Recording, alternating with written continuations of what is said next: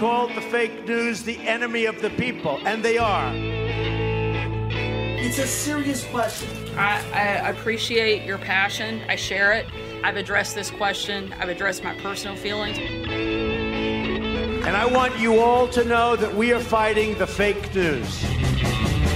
You're listening to Just Ask the Question, Adventures in Reporting with your host, Brennan Karem. So hi and welcome back to Just Ask the Question. I am your host, Brennan Karem, and today we have the man, the myth, the legend, and it's going to be fun. My middle son, Brennan, is joining us, a film director, VFX specialist out in Hollywood, and we're visiting him in the company of a baby shower and a cigar party for his new son. So we're going to actually turn it around today and have some fun with him getting to ask me some questions about fatherhood, but also introducing you to the concept of fatherhood. So since it is Just Ask the Question, Brennan, I'm going to just ask you the question. You scared of being a dad? Okay, Gotta be honest now. Yeah, no, I know, because I've thought about this a lot over the last, 8 months. I mean, I'm not scared. I wouldn't say I'm scared. I'm really excited. I'm nervous, but I'd say most people in my position, my age, occupation, and where I live, I'd say most people would be pretty scared because it's not very common for a 27-year-old to be having a kid in Hollywood, especially with my fiance and wife-to-be. She's an actress. She's also in the industry, so that's very uncommon. But I'd say I'm most nervous just to because of the earthquake we just went through. Yeah, that's why I'm nervous. No, but actually that's another thing too. This morning we woke up to an earthquake and I'm thinking 6.4, that's a big one. Yeah. And I'm thinking usually me and Shelby we're good to go, but now we have to worry about, she's 8 months pregnant, we can't really move that quickly. Where do we, what do we do? Where do we go? And especially once we actually have the baby, that's a whole other thing to even worry about. But scared? No, I'm really excited. I'd say I'm nervous, and I do have a lot of questions. Well, all right, so it's Just Ask a Question. Ask one. What do you got? Hit me, brother. Hit me with your best shot. Fire away. Okay. With apologies to Pat Benatar. So every day, when I have this commute to work, it's 40 minutes or something. So most of my mornings driving in are thinking about, Slevin.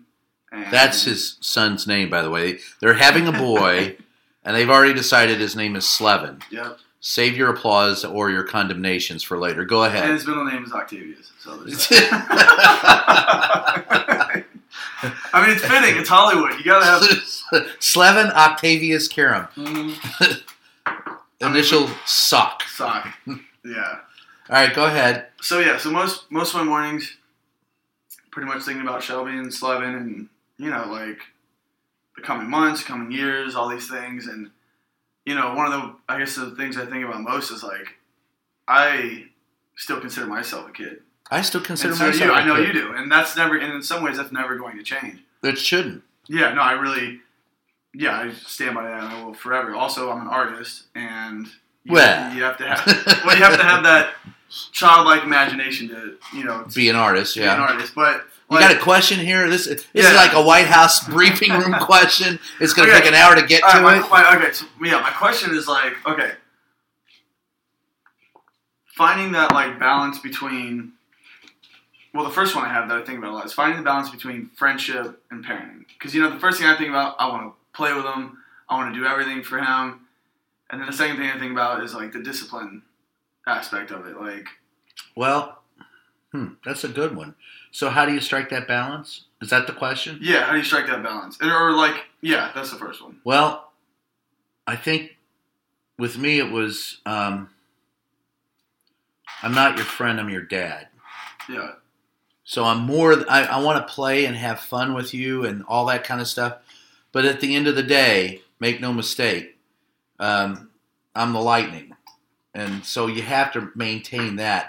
But that's the best kind of friend, actually, I think, because I'm more than your friend. I'm not going to make excuses for you. I'm going to correct you. I'll make mistakes, as all parents do. But at the end of the day, there has to be a wall that you cannot pass, and you're going to have to be it as the father. Now, my dad was like, I remember when I was old enough that my dad and I had a drink at a bar in San Antonio at the 50-50, and I'll never forget this. And he said, I always wanted to be, when you were younger, I always wanted to get to this point where we could sit in a bar and have a drink together and be friends. Yeah. And that comes. And we do that a lot. Yeah, we do that. We do that a lot. Yeah. And it's great for my end, too, Yeah. as the son, being able to, But as you raise them, you got to be the dad. Yeah. And that's, and sometimes you're going to anger your kids because they're going to go, Dad's mean, or, that SOB, but, and you got to brush that off. You got to know that what you're doing is being the dad first. Yeah. And that's what you got to do. Okay. And, so you're playing with a mic over there, is that? Yeah, just making sure it's working. Yeah, it's working. Now you're in the red, so yeah, you're. All right. All right. I don't know if I saw it moving before. Yes, it's moving. All right. So, it's been moving? Yes, it's moving. Okay, so to that point too. Okay, so finding a balance between friendship and, being the parent. Another thing is... That's my advice. Somebody can tell me I'm full of shit, but it worked for me. Well, it worked for mine too, But, okay, so we're going to be the same exact age. Yeah. Having a kid. Yeah. And so, we're both 27. It's like kind of crazy. Yeah. And how, because I know, like, me and you are very similar. So I can only imagine, 27, or Zach's 30. So 30 years ago. Right. What's going through your mind as a 27-year-old? When I was... Soon about to be, you just found out you're about to have a kid. And how did, what was going through your mind? Like, what was, I guess... You just, when I was your age and getting ready to have our first kid, I remember I was working at a television station in San Antonio, and I was covering crime, and I would, that was the first time I ever thought, well, I got to be just a little bit more careful and not get whacked. Yeah. Because now I have a son. Mm-hmm. And it wasn't till... I really didn't put it in perspective all that well until my dad, who was dying of cancer, and I tell this story a lot. In fact, when Sarah Sanders left the White House and she said she was leaving to take care of her kids, I told her the story of, I wrote her a letter and told her the story of Dad, my dad, and what he told me.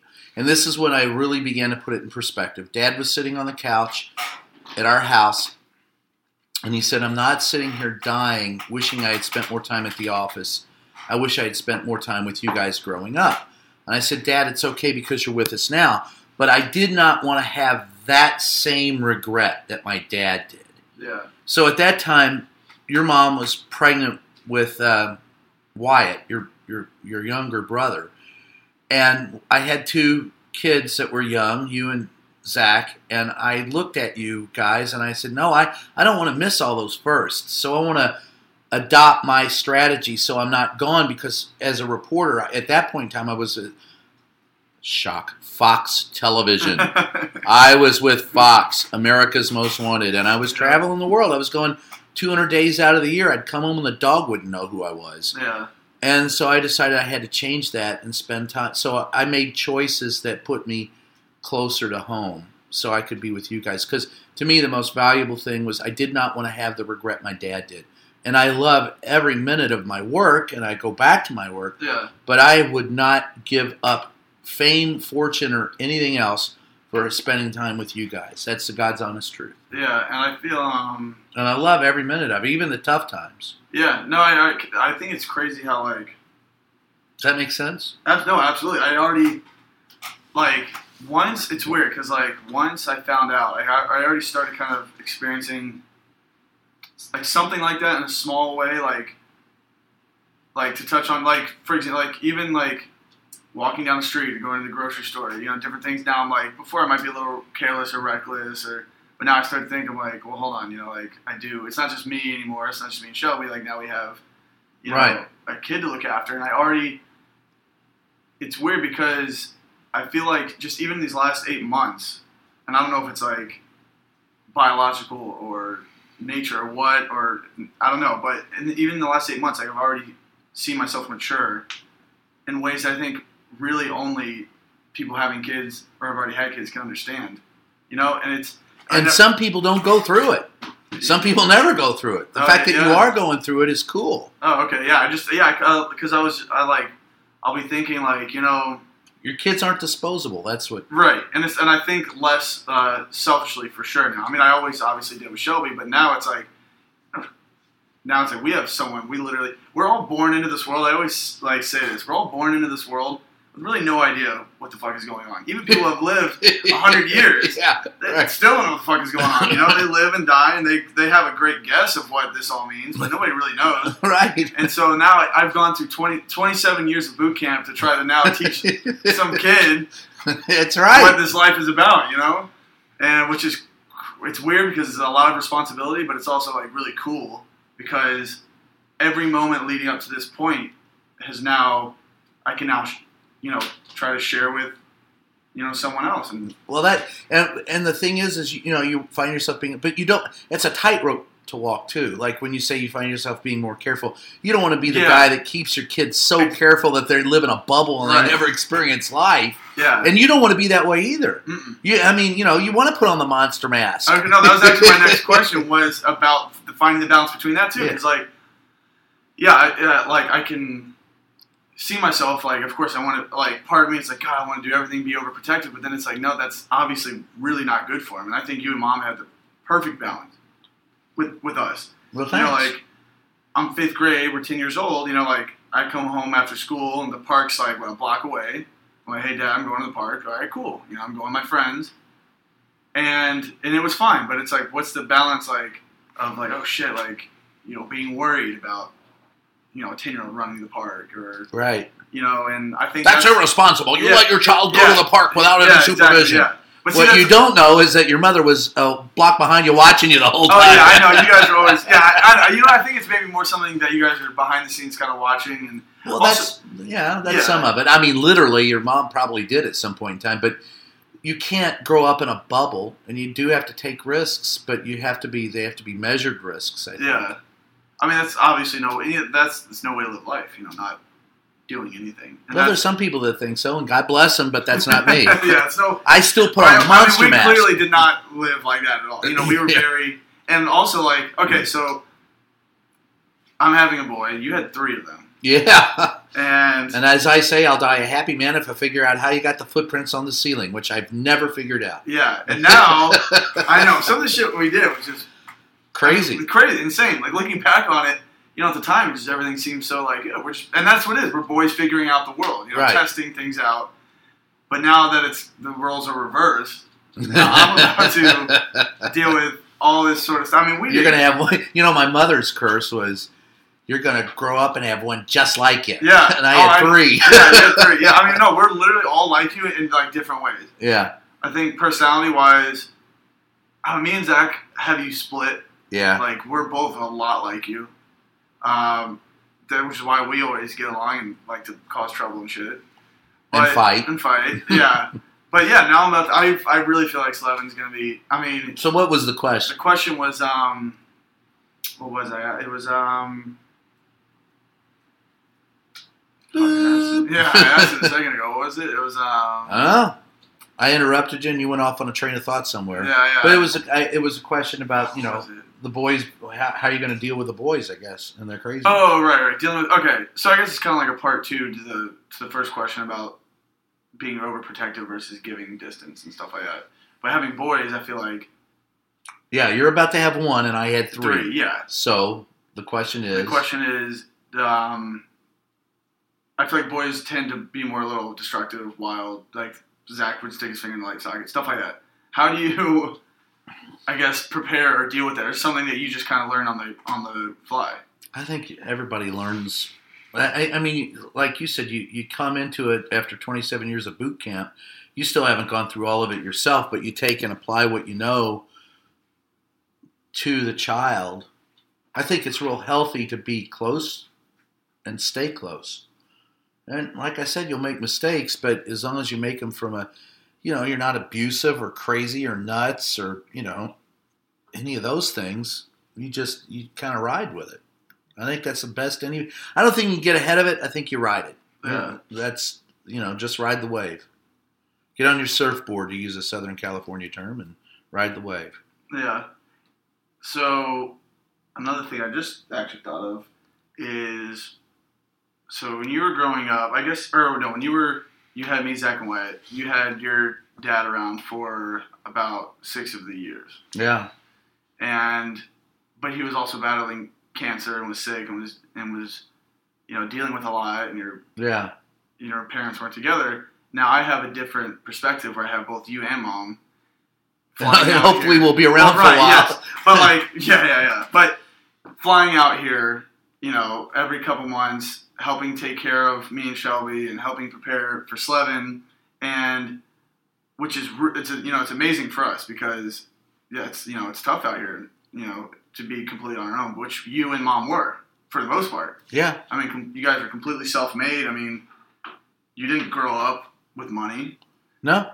So when you had Zach at 27, you were still struggling financially. Yeah. Yeah. So how did you balance that with, you had a wife, newborn baby, a job, and a career all at the same time? Well, I became an alcoholic, got drunk, and committed suicide.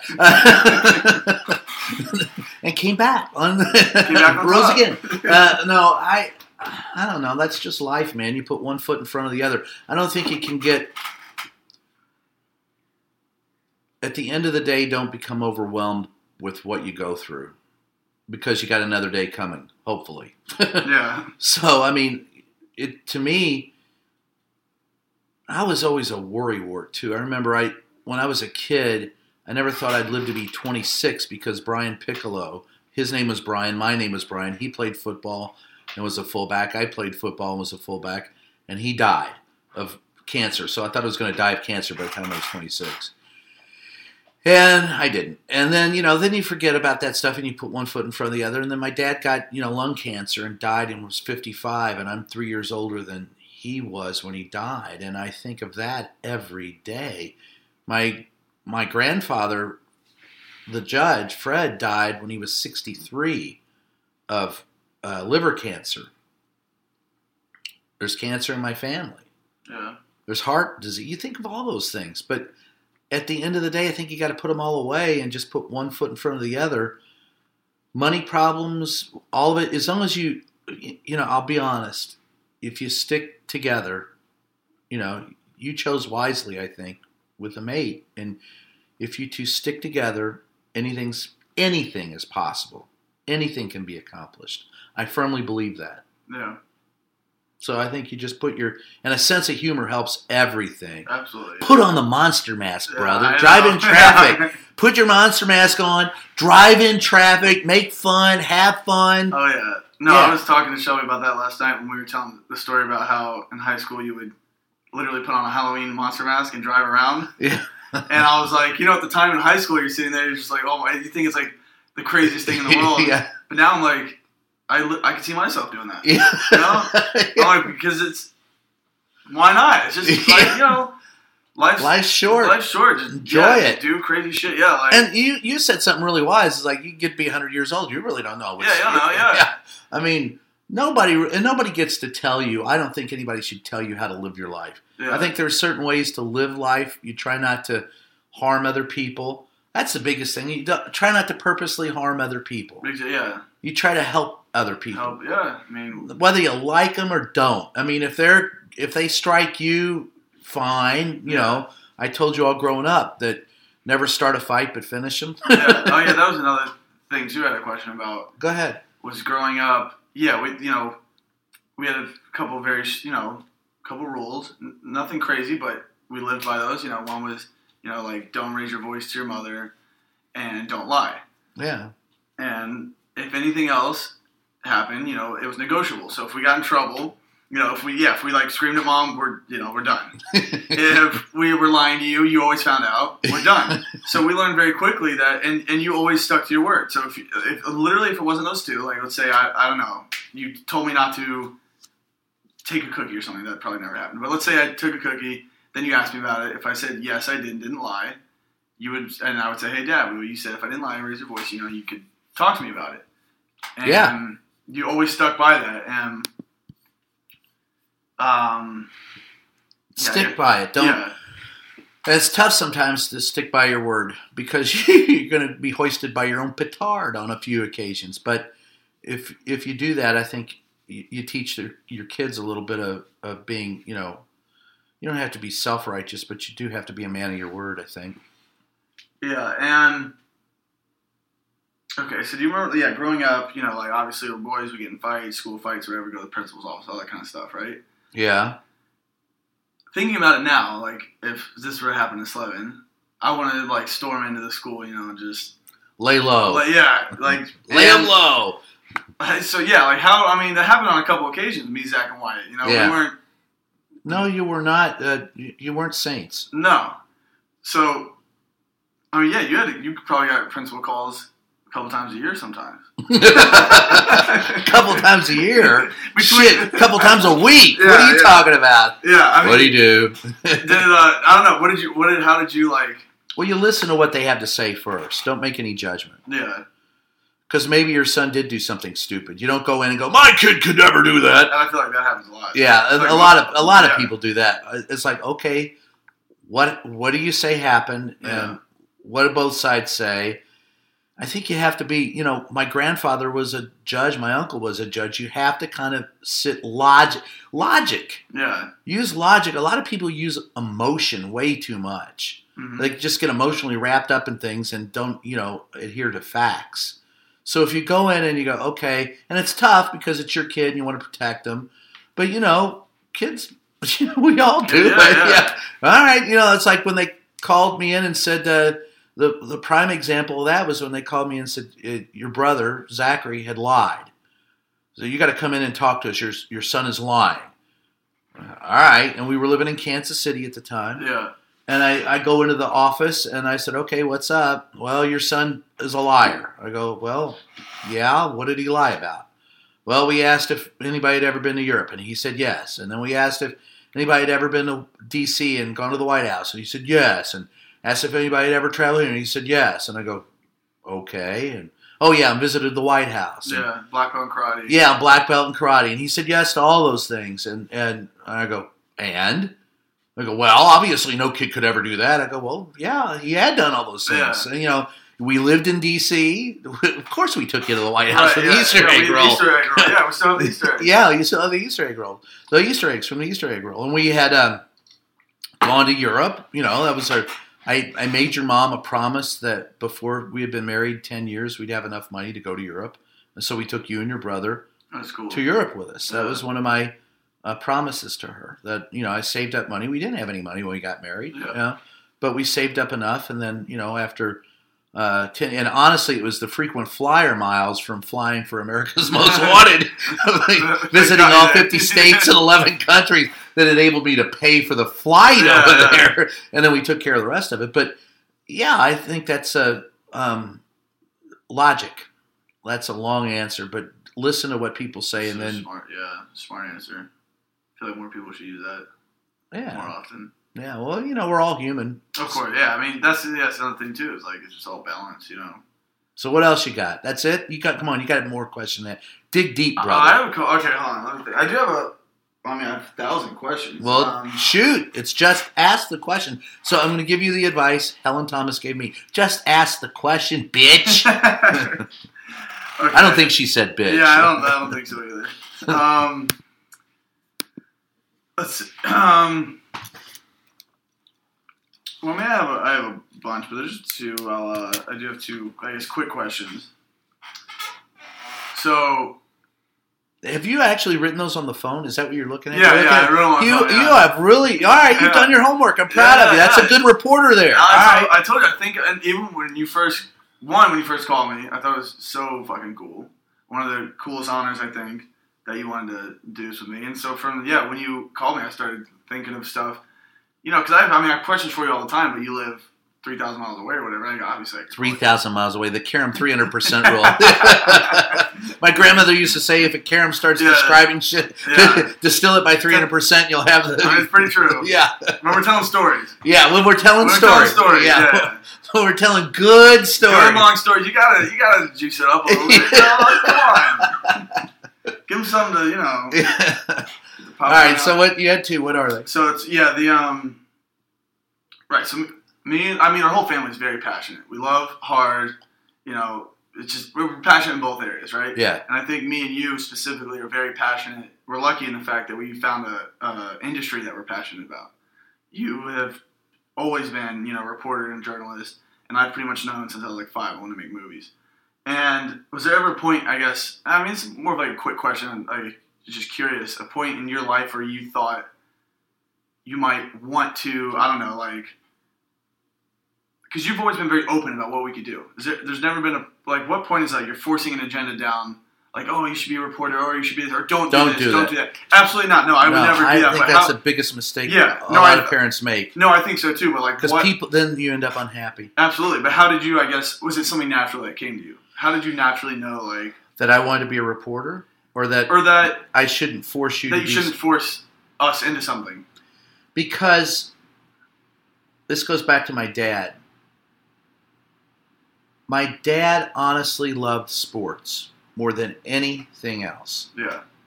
I never saw him happier than when he was a public address announcer for Bellarmine College in Louisville, and he would announce the basketball games. He loved to watch. He had friends that were... He would have been a great sports reporter, except he didn't realize that was open to him. His mother always told... My grandmother, who was just like the third or fourth woman ever to plead a case to the U.S. Supreme Court. She was cool as hell. Grandma was great. She raised 5 kids, one of them mentally retarded. Her and Grandpa were artists and were visionaries. Grandpa played the violin, wrote screenplays, where you get that from, and was a director and helped start the Catholic Theater Guild. Beautiful people. But my grandmother thought that the only professions that were worthy was to be a school teacher, a lawyer, or a doctor.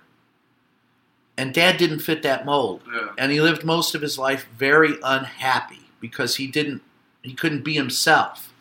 And so from that, I always wanted to be, and Grandma didn't have that sway on me because she was my grandmother. Right. She would try and play, and I lived with her. You've always been a rebel too. Yeah. No one's going to tell you what. Yeah, nobody's You're going always just going to do it. Yeah, I'm just going to do what I want to do. Yeah. So I lived with Grandma for a while, and I respect her and love her, Yeah. but she didn't have that sway on me she had on Dad. And Dad would go, "How can you live with her? Because she's so tough." And I would like, "Well, Dad, I'm not you because." I can laugh at her because she's my grandmother. Yeah, yeah.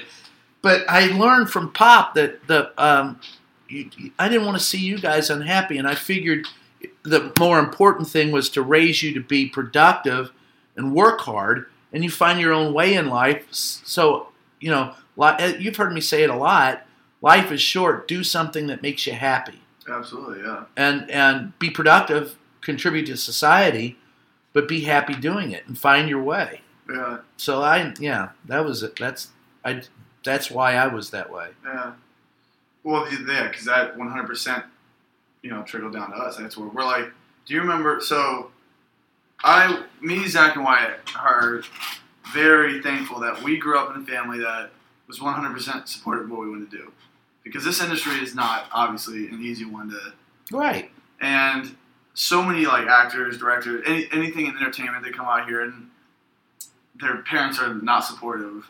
And you have friends. I have friends, yeah. Yeah, that literally will not talk to their kids because they came out to California. Right. And I was 18 and Zach was 21, and we moved to New York right as soon as I ended high school. And you guys were didn't even, you're super supportive. You're like, all right, whatever you need. Didn't even, never once were you like, oh, it's hard, you might not make it, And I think that's one thing I want to 100%. I think it will, because it's kind of... when I hear parents say you might not make it, I think that the parents there are two things that go through my mind. One, that the parents are jealous Yeah, that they had the courage to do that the kids are doing. I'm a life insurance salesman. I didn't want to do that. So you're going to have to do that. You're going to suffer like me. Yeah. I think there's a little bit, and also I think it's a comment on the parent being not that good of a parent. Mm-hmm. And I'm not saying I'm a great parent. I mean, I just know how I felt growing up. You are great. Well, thank you. I thank you more. Milk it. But I just felt like it was best that you live your life the way you want, be productive, and so be supportive of that. If you're going to be a parent, that's when you become a friend to your kid. You support them when they want to make it. Now if you came to me and said, "Dad, I want to be a serial killer," I might try to dissuade you. Okay, be the best serial killer you can.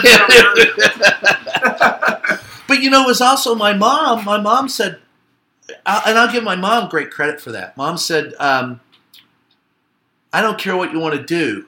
Just be the best that you can." If you came to me and said, you said, "Mom, I want to be a garbage man," I go, "Great, be the best garbage man you can." And I remember that. Those were her exact words. And so between her and what my dad went through and his mom, I just figured, it goes almost without saying that your life is yours to lead, and my job is to give you the tools to lead it. And then that's yours, your life. My gift to you and your mother's gift to you is your life. Yeah. And we went through the boot camp, so we put you through the boot camp. Now it's your life. Go have fun with it. Yep. Now I've been through boot camp. Now you're going to have to do the same thing. Yeah. So, okay, one thing that I think I really adopted from you. Yes. Was your ability to, I think, kind of like let shit like roll off the back. Obviously in your profession. Oh, baby. There's just a lot of love and hate. Yeah. It's both of the extremes. Yeah. And I really did adopt that from you growing up because, you're the example of you driving around Montgomery County in your monster mask, not giving a shit about what anybody thinks. And when we still do it to this day. When you come into town, we go grocery shopping. And me and you, I'm 27, you're 58. Yeah. And we run around in the grocery stores playing tag and hide and go seek. Yeah. And while Shelby and my mom are just grocery shopping, rolling their eyes, there they go again. Yeah. What's fun is when all three of you and all four of us, all three of the boys, and the grocery. Yeah. Sometimes they just go on. We'll literally go on for hours. Yeah. And it continues into the parking lot. Yeah. And that all started when we went to cut down a tree when I was 8. Right. And we were actually cutting down a tree in the snow. Christmas tree, yeah. For Christmas, we were cutting down a Christmas tree, and I rolled up a snowball and threw it at you, and I thought it was so funny. So then I took off running, and you just chased after me and pummeled me, threw me in the snow, and then we just started having a snowball fight. Yeah. So then we made that a tradition. Every time we had to cut down a tree, we started a snowball fight. I remember plowing the snow with you once. No, you literally, took me by the hood and just threw me straight into the snow. Yeah. Some people are going to listen to this and think, "Oh my God, that abusive bastard!" I know. But see, that it was a moment of friendship. Yeah, it was fun. We were just friends hanging out. And well, come on, when you're a boy, you do the same thing. You were a boy. I was a boy. I am a boy. Right. Yeah. Part of me is always going to be a boy. Yeah. So when you want to do boy stuff, I'm in. Yeah. Because it's the joy of life. And, absolutely. Yeah. There was a famous saying from Teddy Roosevelt. He was 60 years old. It was just before he died. And he went hunting. And he came back from hunting. And they said, "Oh, you must have had a great time." And he said, "No, it was bad." And they go, "Why?" He goes, "Because I know it's the last time I'm ever going to get a chance to be a boy." And that... I don't want to. You never want to have that. You don't want to lose your sense of wonder in the world and the sense of playfulness. No. You don't want to hurt other people. You just want to have fun. Yeah. That's I had fun. And I say, people are all on about football and stuff now. Life is a risk. Yeah. And I understand that we can make it less. We can lessen the risk. Of course. Yeah. But some of the best times I ever had in life were playing football. nothing better than just a group of guys getting together trying to accomplish something. Common goal. Common goal, and you're busting hump, and you're telling bad jokes, and you're farting and sweating and bloody, mud in your face. There's not. I can't explain it other than that. I don't mean anybody any harm. Of course, I'm not being a speciesist or a numberist or anti anybody. Yeah. Just having fun, man. Yeah. No harm, no foul. But so that's never lose your sense of wonder. No, I 100% agree. What else you got? You got more questions? Come on. I got some more. Yeah, okay. Let me think. As deep as you want to go, brother. All right. Let's just ask the question. Okay. And for those who wonder, so background on Brennan. So he was a high school quarterback. And he was like 5'3" or 5'4". Tiny, but was one of the best quarterbacks I ever coached. Very smooth. And then immediately when you left high school, you did not go to college. Mm-mm. You went straight to New York because you wanted to be you wanted to be involved in, first New York wanted to be involved in film, and you all made films, and you've got some very funny things, and I've been in a few of them. So, and I know you all took some of them down so people couldn't make fun of me. And we definitely did. Yeah, the second. Yeah, I never forget when we were at our house in North Hollywood, and Zach's like, "Dude, Dad's trending on Twitter." I was like, "What? Shut the fuck up!" And so we all pull out our phones and we just see. What did it say at the time? What did it say? Playboy. Yeah. And we just saw something Brennan Karem, and we're like, holy shit. We're like, and so, we had, everything we filmed, we pretty much had you in. Yeah, I know. And you took it all down. Yeah, we took it all down. We're like, oh no, they're going to roast him. Zach takes his stuff down from just a couple years ago. Because he doesn't even like his look. Yeah, he doesn't like the way he looks. Yeah. I'm like, Zach, I directed and wrote it. Yeah, but he doesn't, But he's like, I'm on the camera. Yeah.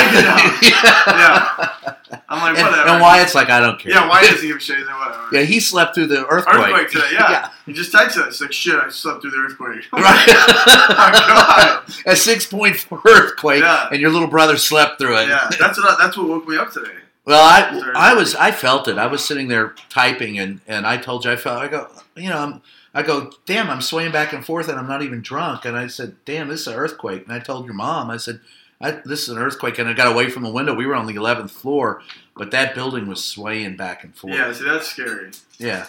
It wasn't that, it wasn't all that scary. I guess more like the thought of, I've never been to an earthquake, so. Yeah, it's a 6.4. That's not a small one.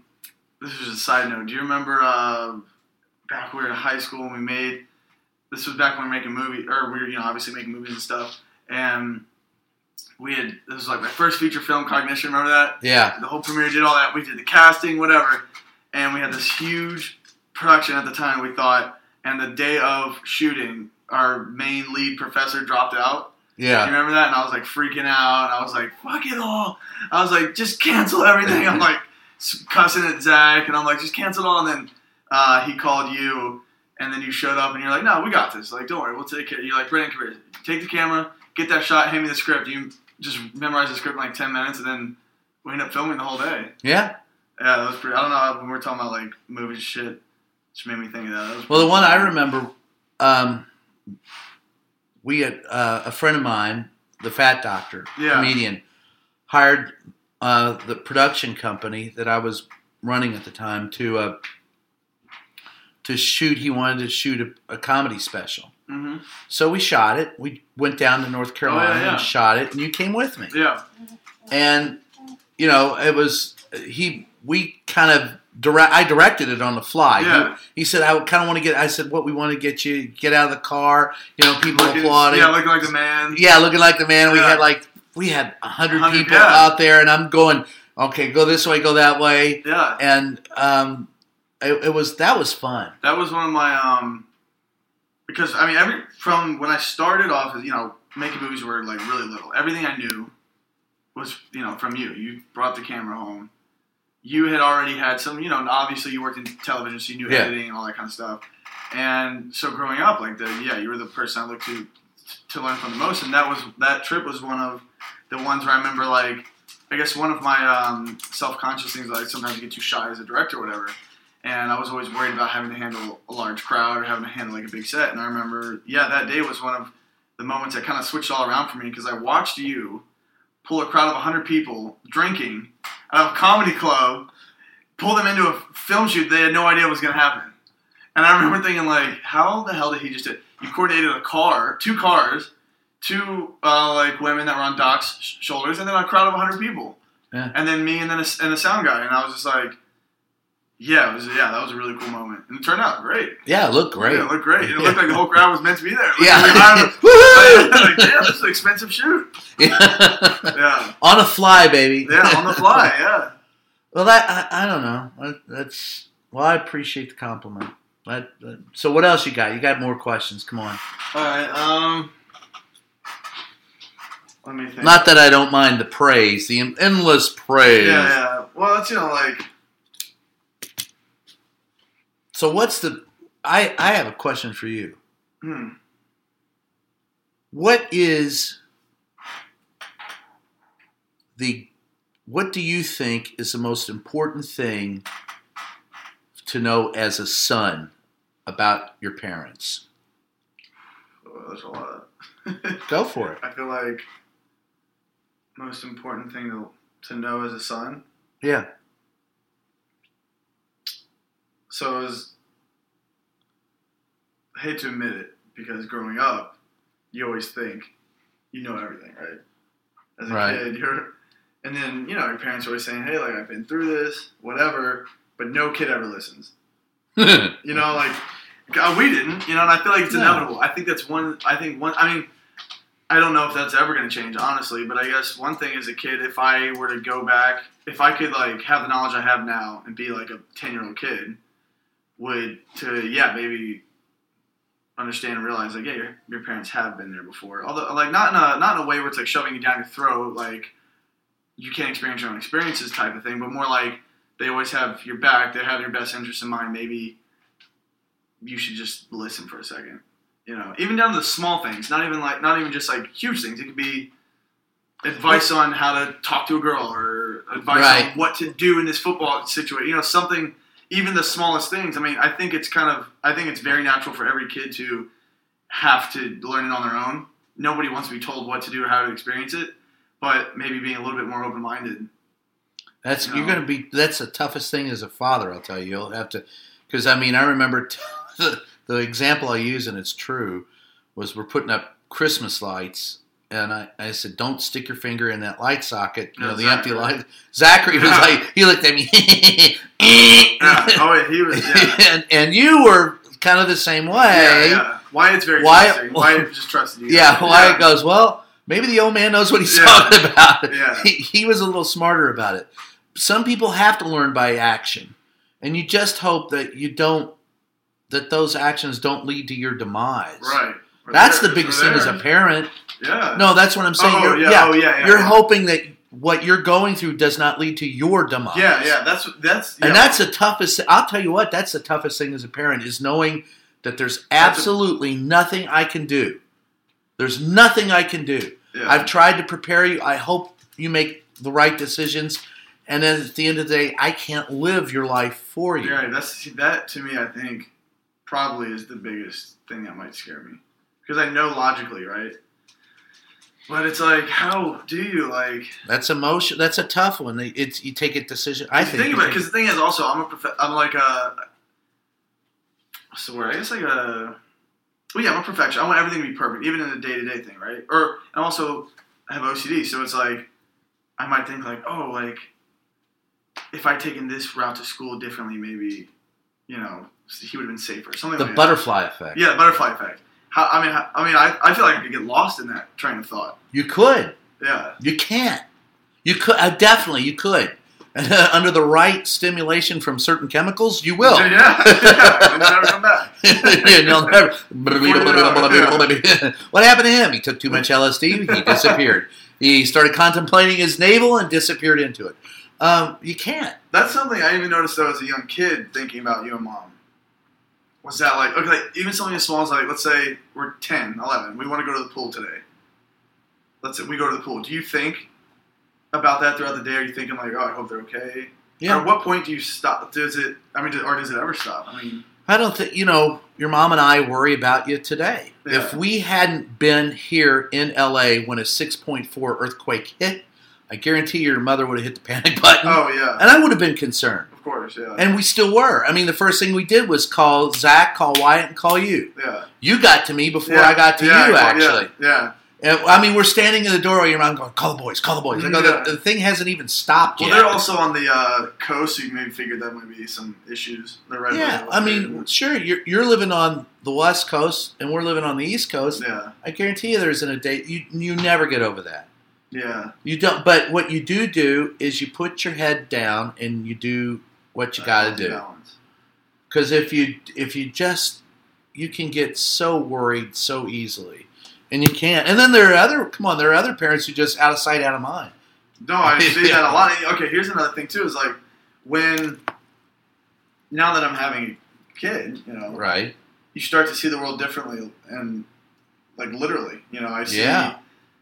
Now I see other parents with strollers, and now I look at them differently. I'm like, oh my god, that's going to be us. You see them at the pool, whatever. But yeah, there are a lot. I do see a lot of, and not to judge, obviously, but a lot of parents that it is kind of out of sight, out of mind. Well, I think some parents, the thing I never liked, I didn't like helicopter parents. Right. Who that's just the other, hovered. Yeah. Yeah, and I had a lot of that, remember, when I coached for 10 or 11 years. Coaching everything. Yeah. A lot of my friends were. Oh my God, you just want to beat them senseless, don't you? There's a couple of parents to this day, and I just want to, if I see them, I just want to punch them, but I don't. And then there's the other ones who just think their kids are disposable, and they just, either end of it bothers me. It's like, in a weird way, it's a reflection of themselves. Yeah. Well, I think a lot of people were disposed of as kids, and so they dispose of their kids. Yeah. And that's not, I mean, I think that, I always say that, what's your great, I always felt like I was put on this earth to accomplish something. Yeah. I don't know what it is. I still don't know what it is, but Yeah. I just know that, but I do know that so far, my greatest accomplishment, your mom's greatest accomplishment together is, are you three. I'll tell you that honestly. Well, thank you. I honestly believe, but none of that would be possible if your mom and I weren't together. I mean, that's actually a question I had for you. shoot. So, yeah, I'm about to become a father, but also About to become a husband. Yeah. And, not to give you too many compliments, but I know me, Zach, and Wyatt, we do believe in that whole, true love, one person for you kind of because of you and mom. And... Well, your mom only had 35 boyfriends while we were... Yeah, you only had 35 girlfriends, right? Okay, well... 1 a year. Yeah. Okay, well, so one, I guess, question is, I mean, can't get too scientific or too, I don't know. Go for spiritual in that regard, but, okay, I'll start off with, okay, so, before you met mom, right? Did you ever think there was one girl for you? Nope. Yeah. Yeah, me neither. Honestly, before I met Shelby, was pretty cynical. Yeah, I never thought I'd get married. Yeah, me neither. I just thought I would wander around alone forever. Question was... But you said, did you ever think you'd did get you ever married? think... No. Yeah, you ever think you'd Never get did. married? No. And then I met your mom and that changed. Yeah. And what's crazy, though, is I was talking to you and Tim about it at the baby shower, how a lot of people don't ever find that. I know. Or I don't know if they don't find it, it's they don't recognize it when they do. I think my mom and dad didn't recognize it when they found it. They got married very young. Yeah. And then they got divorced when they were very young. Mom and dad were adults in the time. It was popular to say a woman needs a man like a fish needs a bicycle.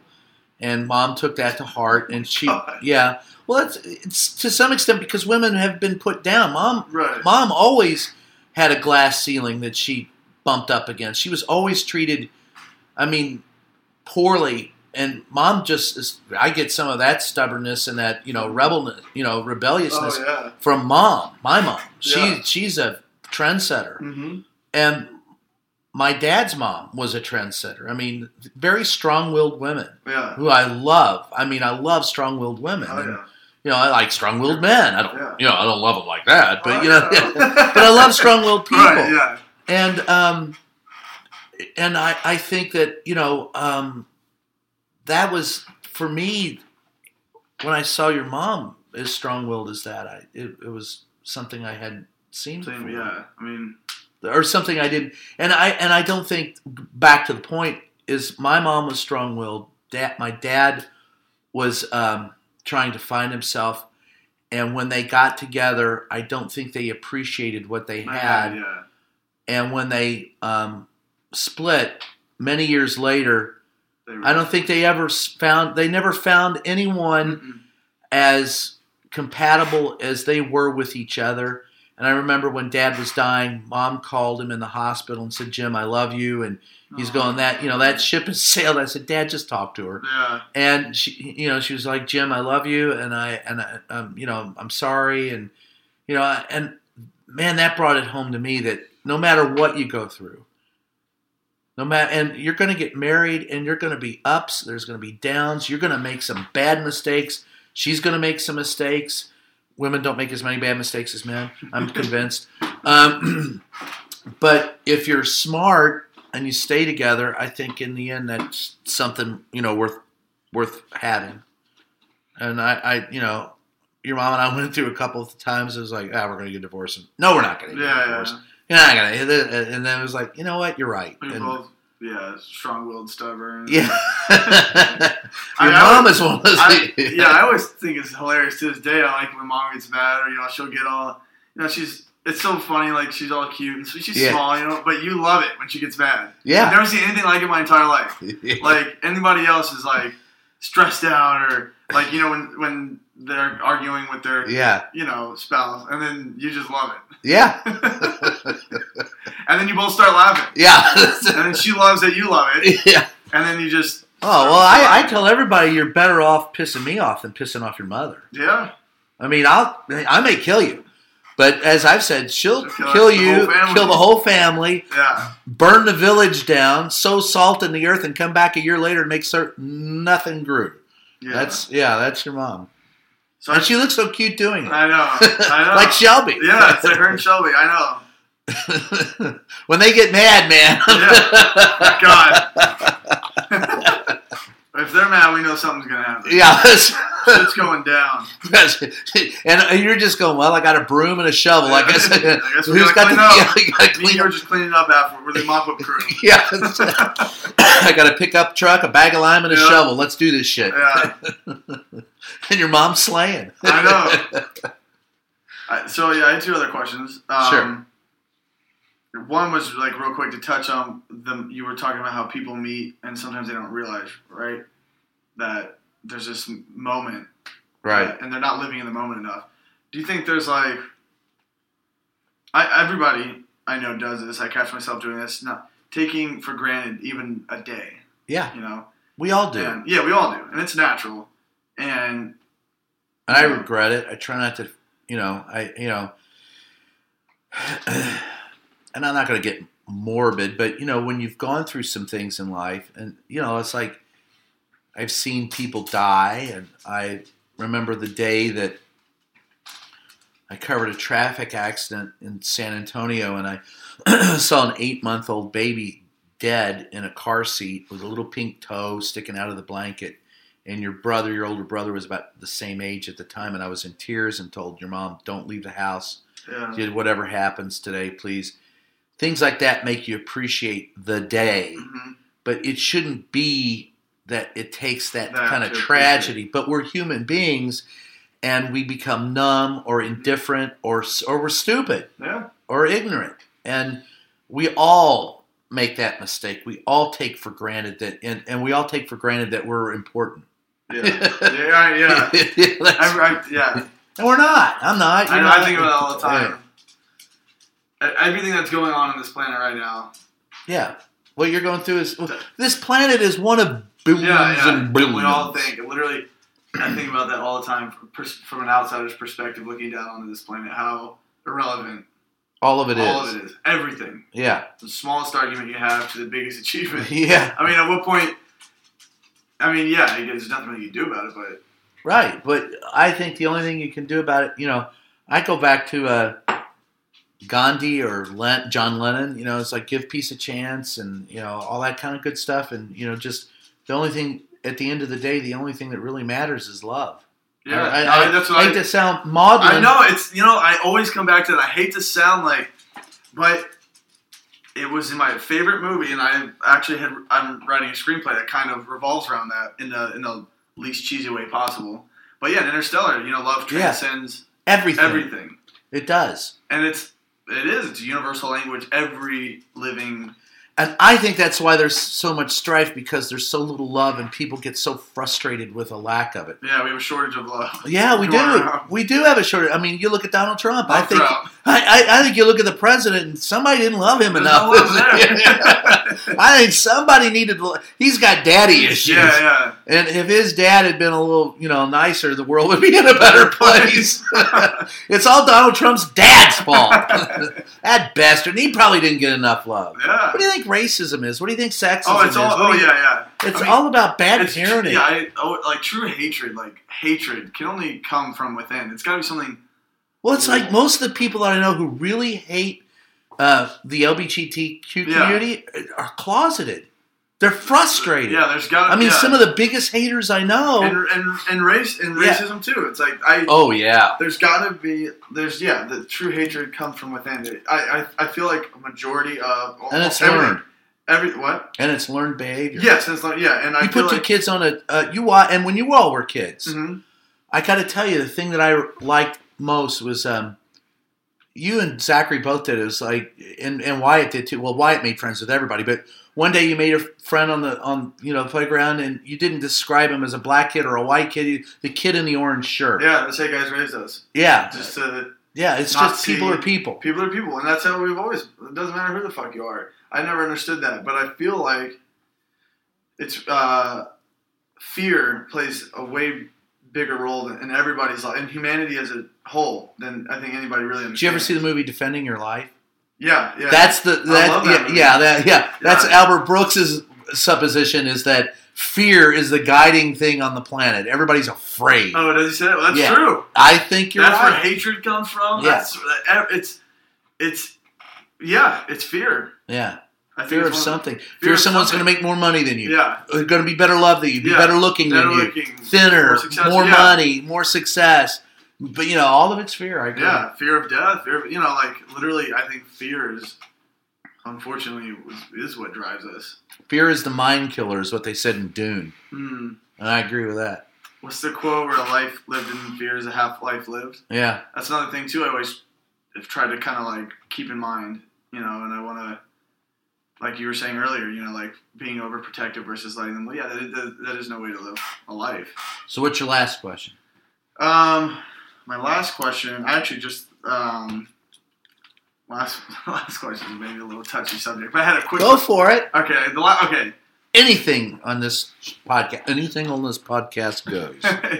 Definitely a touchy subject, but there's always two subjects that cause the biggest fights. Politics and religion. Oh, yeah. And so I guess my last question is religion, right? Okay. We grew up in a very, it wasn't religiously strict, you didn't shove anything down our throats, and it was open-minded what, space to bring us up in. But I guess,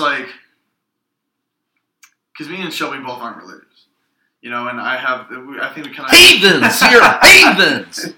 But, okay, that's... How do you raise them? Yeah, how do you raise them? I have some, questions about that because, again, what if they want to be religious? I don't want to force me not being religious on them. They can do whatever the fuck they want, but how, Well, what we did with you guys was your mom was raised Christian and wanted to be baptized. She wasn't baptized until she was an adult.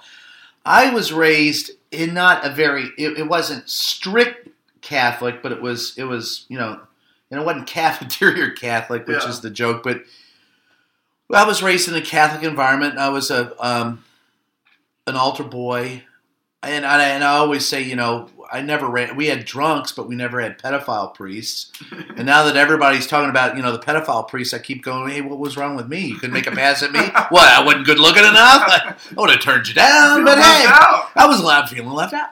But I thought that what the church the church gives you a sense of community. Yeah. So we introduced you to that. So you got a sense of community and a sense of the Bible, because I've actually read the Bible many times. Yeah. And so I have and I wanted you to have a grounding in what religion was, but it's your decision to make as to where you go with it. Yeah. So that was and your mom and I talked about that growing up. We both wanted you all to have a grounding. Okay. But we didn't want you to be strapped to the earth by religion and warped because too many people are really warped. They say they're Christians, but they don't believe in Christianity. Right. They say they're good-hearted, but only to people who agree with them 100%. That's the thing. There's also a reverse effect with the whole community thing, because even as a young kid, I remember thinking, it's just something that we have this pact mentality, right? So when I meet my friends, I'm like, oh, what religion are you? They're like, oh, I'm Christian or I'm this, but I'm Catholic. And I'm like, oh, you son of a bitch. You don't realize it's stupid, but even as a kid, so it doesn't have that. It's like, yeah, it can be great as a community, but then it also has that. I mean, that's why all the. Well, you have to learn, and you have to learn. I think one of the best things to teach your kids is how to think, not what to think. Yeah. As a dad, I think the biggest challenge is to teach your kids to think and not do it for them. Show them how them how they can do it. Like, yeah, I think that's really important because and I got that from my parents. Mom, in particular, was really good about teaching me to think, and we would have these great conversations. Oh yeah. Me and Mom, and we still do. Yeah. And just being able to think, and then what you think for yourself is what works for you, as long as you're not harming other people. I mean, that's it's like I've had that conversation. How can you stand working with I've actually been asked that. How do you stand working with a gay person? I'm going, what do I care? Yeah. I got mine, you get yours. Yeah. If you came to me and said, Brian, I'm going to marry my broomstick handle, I'd go, Mazel tov, good luck, do your job. That's something you've been saying for 20, 30 years. Yeah. Ahead of its time. Yeah. Well, I remember you would say that in front of other people's, like my friends' parents, make them uncomfortable. Yeah, I wouldn't make them uncomfortable. I liked making them uncomfortable. Because they would be so judgmental. Yeah. What gives you the right to judge me? Yeah, exactly. Yeah, that's one thing too. I want to just what gives anybody the right to judge anybody? Anybody. Right. I won't judge you. You don't judge me. It goes back to the point. We don't know what the fuck we're doing. Right. Who says what you're doing is the right way? We don't fucking know. We all end up in the same place. Yeah, that's true. There was a great comic bit, Billy Gardell, that was in Mike and Molly. Yeah. And he's talking about religion, and he said, he says we could all end up in hell, there's 500 religions on earth? Yeah. And we all up in hell. I had Jesus. He went off 2 to 1. Who was God? Was the frog from Lemur? Yeah. You don't know. Yeah. Nobody's got a right to decide for anyone else how to live their life or what to worship. Yeah. And you're not evil for doing something that's different from me. The only thing that is requested, and I can request it, I can't even force you to do it, is to treat me with respect. Right, yeah, you can't force. Yeah. I can't force that, and if you don't treat me with respect, well, shit, okay, we can play that game too. We know. I got a baseball bat. Let's go. Right? Yeah. I mean, is that? I don't know. I agree. Actually, I do have a couple of questions. Yeah, go ahead. I was thinking about a couple. So how do you? I mean, I guess this is something that now my generation has to deal with, and you did too a little bit, but now it's like the whole technology, like kids nowadays on their phones 24/7, right? And I remember I'll just smack them upside the head. Yeah. I remember growing up, we didn't have an Xbox or anything until we were like 10, 11. Well, they were around. We just didn't have. We weren't allowed to Yeah, we had certain, and well, looking back on it, I don't remember the nights I was playing Xbox. I remember the nights we were out building Forts and Chauliette. Yeah. And let kids get out and be kids. Yeah, which I think is, I think that's. I mean, look, I had my first computer when I was like 21. Yeah. The first personal computer. It was a Tandy TRS Trash 80 or a Tandy 1000. It was like 82 or 83. Right before the first Mac 1984. Yeah. And, it was a Tandy.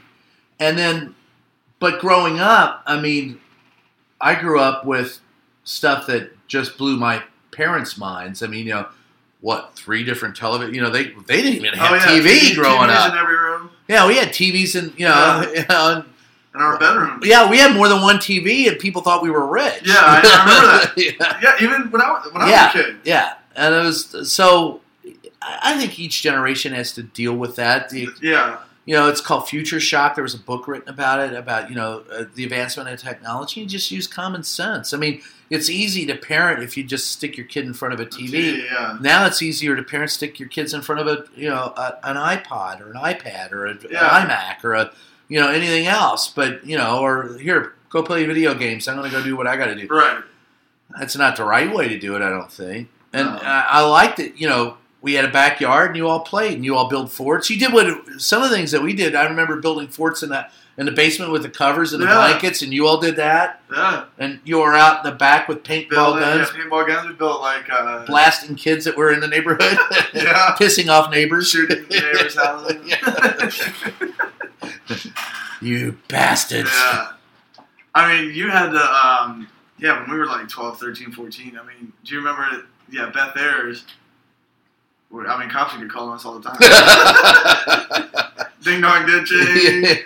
Run. I remember they come to our door because they would suspect it. I mean, we're pretty much the only house that was always doing the crazy shit. They come to our door and ask you, and you're like, no. I got your back. Yeah, you're like, no, they're like, I'm not renting you out to the cops, but if I knew about it, I'd get you. Oh, you would have caught before. Yeah. No, the last thing you had to worry about were the cops. You had to worry about me. You. Oh, no, we were actually, we were all more afraid of you. Yeah. Yeah. Wise. Yeah. That came from my dad, too. My dad was like, you better hope the cops catch you, because if I catch you. Was there a point when growing up, when you're first having kids, that you thought about, protecting the house, having a weapon or a gun or something like that? Yeah. But as a reporter, and I'm not anti-gun. Right. I mean, I was a member. I was a member of the ACLU and a member of the NRA. Yeah. And remember, I would wear my NRA hat and cut grass just to piss off the neighbors. Yeah. That's right. Yeah. But I decided that it wasn't good to have a weapon in the house with small children and your mother, and somebody accidentally get shot. Yeah. Or someone get distraught and do something that they would later regret, And so I always, I kept a baseball bat around and a shovel. Yeah. And I figure if you come in the house, you're going to get that shovel upside your head real quick. You better be able to shoot right once. Yeah. Well, that's something I wanted to ask you because, it's like, I live in a big city. It is a scary thing. Even nice areas have. Yeah. Well, D.C. Yeah, D.C., yeah. But at the end of the day, I just didn't do it. Yeah. And I don't regret it. And all of you all grew up proud and with the Indiana boys on them Indiana nights. Yeah. Last Dance with Mary Jane. No, so I didn't. Yeah. What else you got, brother? Let's see. Anything else? We've been at it an hour, and that's pretty good. Yeah. Well, okay. Do you have any questions for me? Anything else that you want to ask me, or? Well, I've been asking you. Yeah, I'm trying to think of. We can do it again. I'll tell you this. I will say this about raising all three of you. I've never had more fun than being a dad, and never felt a greater sense of accomplishment than being your dad and seeing you guys be successful, and you're the first one. I'm going to be a grandfather, and I still feel like I'm 19. Yeah. I don't feel like I remember my grandfather, and I thought, man, he's an old man. Yeah. I am just happy that you all are happy and having fun. And I take a sense of pride, and I think your mom does too. And we miss you. You know, we like being together with you. So I don't, at the end of the day, when you get slabs off to college and he or in, paratrooper school or whatever he does, and you can take a sense of pride in that, then I think then you've done your job. But it's true, there was a movie called Parenthood where I think it's Jason Robards is talking to Steve Martin, and he goes, as a parent, you never get to spike the ball, you never get to run it in for a touchdown. It's never over. Parenthood is like your Aunt Edna's ass; it goes on forever. Yeah, that's true. It's always, but you'll always be a parent. Right, it's never over. It's never over until you're over. Right. But that's okay. Yeah. I'm fine with that. I don't want it to be over. Right. I do want to be, more of your friend than your parent at some point in time. Yeah. But I do have experiences that you haven't had. I always told you growing up, every place you're going, I've already been in some places twice. Yeah. And that's true. But the biggest thing is be humble, be honest with your kids, and don't hide shit from your kids. Yeah. Don't, Dad, what about marijuana? Yeah, I tried it. Yeah. I'm not going to lie to you. I'm high right now. Yeah. Hey, I'm all right now. Let's have a drunk, you drunken bastard. Don't hide who you were. Yeah, or who you are. Or who you are. Yeah. Because kids know. Yeah, I know. That's actually one thing I am noticing, because Shelby has his cousin that's like 6, right? Yeah. And it's just crazy. I'm noticing, and I'm remembering me as a 6-year-old, and it's just it's crazy to watch how much she really does know. The kids know. Yeah, they know. And I think that's one of the biggest mistakes parents make is try to hide who they are. Yeah, I think they grow up and then they think like, oh, your dad's a phony. Your mom's a phony. I can be like, that's how, and people, it's learned behavior. Yeah. So just be yourself and, hey, I'm as fucked up as anybody else. Here I am. All right, so I guess I got one last question for you. Shoot. Because I know you're a lot like me, and you're still, kid, fun, love, right. Very, childlike in some ways. And now you are becoming a grandfather. Mm-hmm. How is that like? I mean, I feel like that's like there's all these major steps in life, right? You get married, you go to college, whatever. You have a kid, and now this is like this is like having a kid again. But now your kid is having a kid. I mean, isn't that weird? I mean, when you is there any moment where you look at me and you still see that like 10-year-old? Oh, every day. That's crazy. Every day. And you will too. Yeah. Well, look, I'm an old fart now. Yeah. I mean, I don't know. I'm going to have fun with that too. Let me tell you, I'm going to wind that kid up and send him to your ass. Oh, yeah. And let you do what I used to have to do. let me tell you what it's really all about. I don't know. I still, like I said, I still feel like parts of me still feel like I'm 19. And other parts of me know I'm not. My knees definitely are 90. But your mind, I think you have to keep fresh. Yeah. And keep going and have fun. Yeah, I mean that's more. I feel like the mind most being young is more important anyway. Yeah. But so I mean so there's not. I mean you're obviously everybody is progressing and doing new experiences in life, but I feel like this is a pretty big one. It's a big one for you. It's definitely a big one for me. But from your perspective, like this is an experience that you've now waited 27 years. Right. You never even knew if it was or what happened. It's right. not something. It's like it's not something you could predict. No. And I mean, how are you? Are you excited? Are you very excited for you? Yeah. Me, it's like. Well, now I get to buy some more new toys. That's the best thing about being a dad. Yeah. Buying all the toys for your kids. Play with them. So and playing with them. Yeah. I know. I'm excited. I'm like, now I have. You get to buy those toys. Yeah, that's. Yeah. I mean, I told a friend of mine that who's thinking about having a kid. He works at the White House. Yeah. White House report. I said, hell, one of the best things about being a dad is buying all those toys for the kids, and you get to play with them. I was on Amazon and I found this fucking. it was like this giant bouncy house you can put in your house, and it's got balls and all these different doors. I'm like, I want that for me. Yeah. And now you can buy it and pretend like it's for your kid. Yeah. And I'm playing in it and show me and Slevin are upstairs. Like, Yeah. Dad's playing in the bouncy house again. Yeah. Well, anyway, Brennan, we do have to do this again. I would love to. Thank you, seriously, Dad. Thank you so much. I love, every time you come to town, it's the highlight of my year. We have so much fun with you guys. Yeah, well, we do, and that's because we've had fun your whole life. Yeah. Even some of the tough times were fun. Like, we didn't even touch on when I changed the locks on you, and God. and you tried to run away from me and couldn't get out of the house, and the look on your face. Yep. Or the first time you stood up for yourself when you're playing soccer. Mm-hmm. You shut up! Yep. Some guy was talking trash to you, and or when you were little and you were in nursery school and you came home and told me about all the friends that you had, but they were really in your head. I actually wanted to ask you about that. Go ahead. Last one. Yeah, okay, I didn't... Okay, yeah, so... Yeah, I would show me about that a lot, too. I'm like, damn, my parents must have been, worried. Because I was... How old was I? Must have been 5? 4. 4. And I still remember that day, which is weird. But yeah, so I was at preschool, and I remember I had my little Barney duffel bag backpack thing, and we all sat in a circle, and the teacher would go around asking us, what we did that summer. Some people would say more than others. I remember I was shy, so I tried to keep it brief. And then after that, she told us to split up and go talk to each other and just talk about the experiences over the summer. So I see we all break up. Everybody, there's clusters here, across the room. Everybody's talking to each other. And I remember thinking, yeah, I could get up.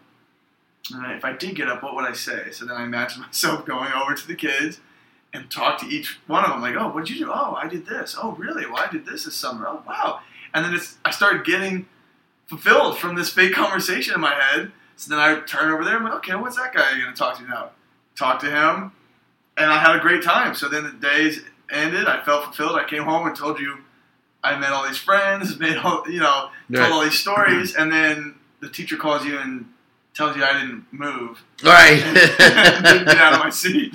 I mean, I remember also when I was young, what was it? I would pull out my hair. It was called trichotillomania. Yeah. I didn't know what it was, but when they said mania, I knew it was a problem. I've got a crazy son. Yeah, there was that. And I saw a therapist, and well, I always your mom was concerned. Of course we're concerned, your parents, but people overdiagnose things and people worry too much. And you were always interactive with your brother. And I just felt like you had to come out of your shell, and it was taking you a little longer than others. It took me a few years, yeah. And when you got out of your shell, you were fine. We couldn't put you back in.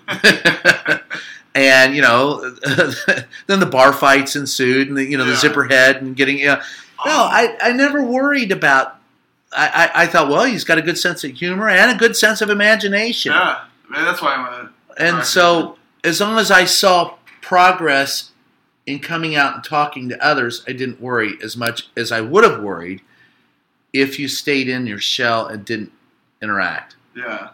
There you go. How's that? It's good. All right, so stay outside of your head. No more bar fights. Yeah, we didn't even touch on those. God. Well, yeah, there were a few of those. Yeah. You want to touch on that briefly? I got 5 minutes. All right, we'll touch on that real quick because I feel like that is also a crazy moment in both of our lives. The main bar fight. The bar fight. Yeah. Where you ended up, your mother thought you were dead and that Zachary was dead, and you were in a bar fight in New York. And I was like, well, he's got stitches in his head. Zachary called me up, Dad, everything's okay. Yeah. So I figured, okay, Zach is very good about that. You're older. Yeah, he is he gets that from you. Yeah, he assesses the situation, and he's a first responder and the reporter. Yeah. So he's going to tell me and I trust him. Yeah. So he says, Dad, he has stitches. He's okay. I'm fine. This is good. We're all going to live. All right, fine. As long as I know that, then the rest of it we'll deal with. You're going to deal with some shit. Your kids are going to get in fights. Your kids are going to do some stuff. You're going to be, hopefully, they're going to, survive them. And like I said earlier, you cannot live their life for them. Oh, yeah. I mean, because I was out for a good, 12 hours or something. So while I'm sitting there laying down, all of you guys are having to deal with, Yeah. And I will, the thing about being the dad in that situation, I will torture you with it for the rest of your life. Oh, I know. They're calling me Zipperhead. Yeah. Thankfully, you can't really see it. Yeah. It's under the hair. Yeah, it's under there. All right, so that's the end of this one. This is Just Ask the Question. I am your host, Brennan Karem. Thanks for being with us, and it was a special, fun time being with you, Brennan. Anytime. I love you. I love you too, Dad. Thank you. All righty, buddy. Take care.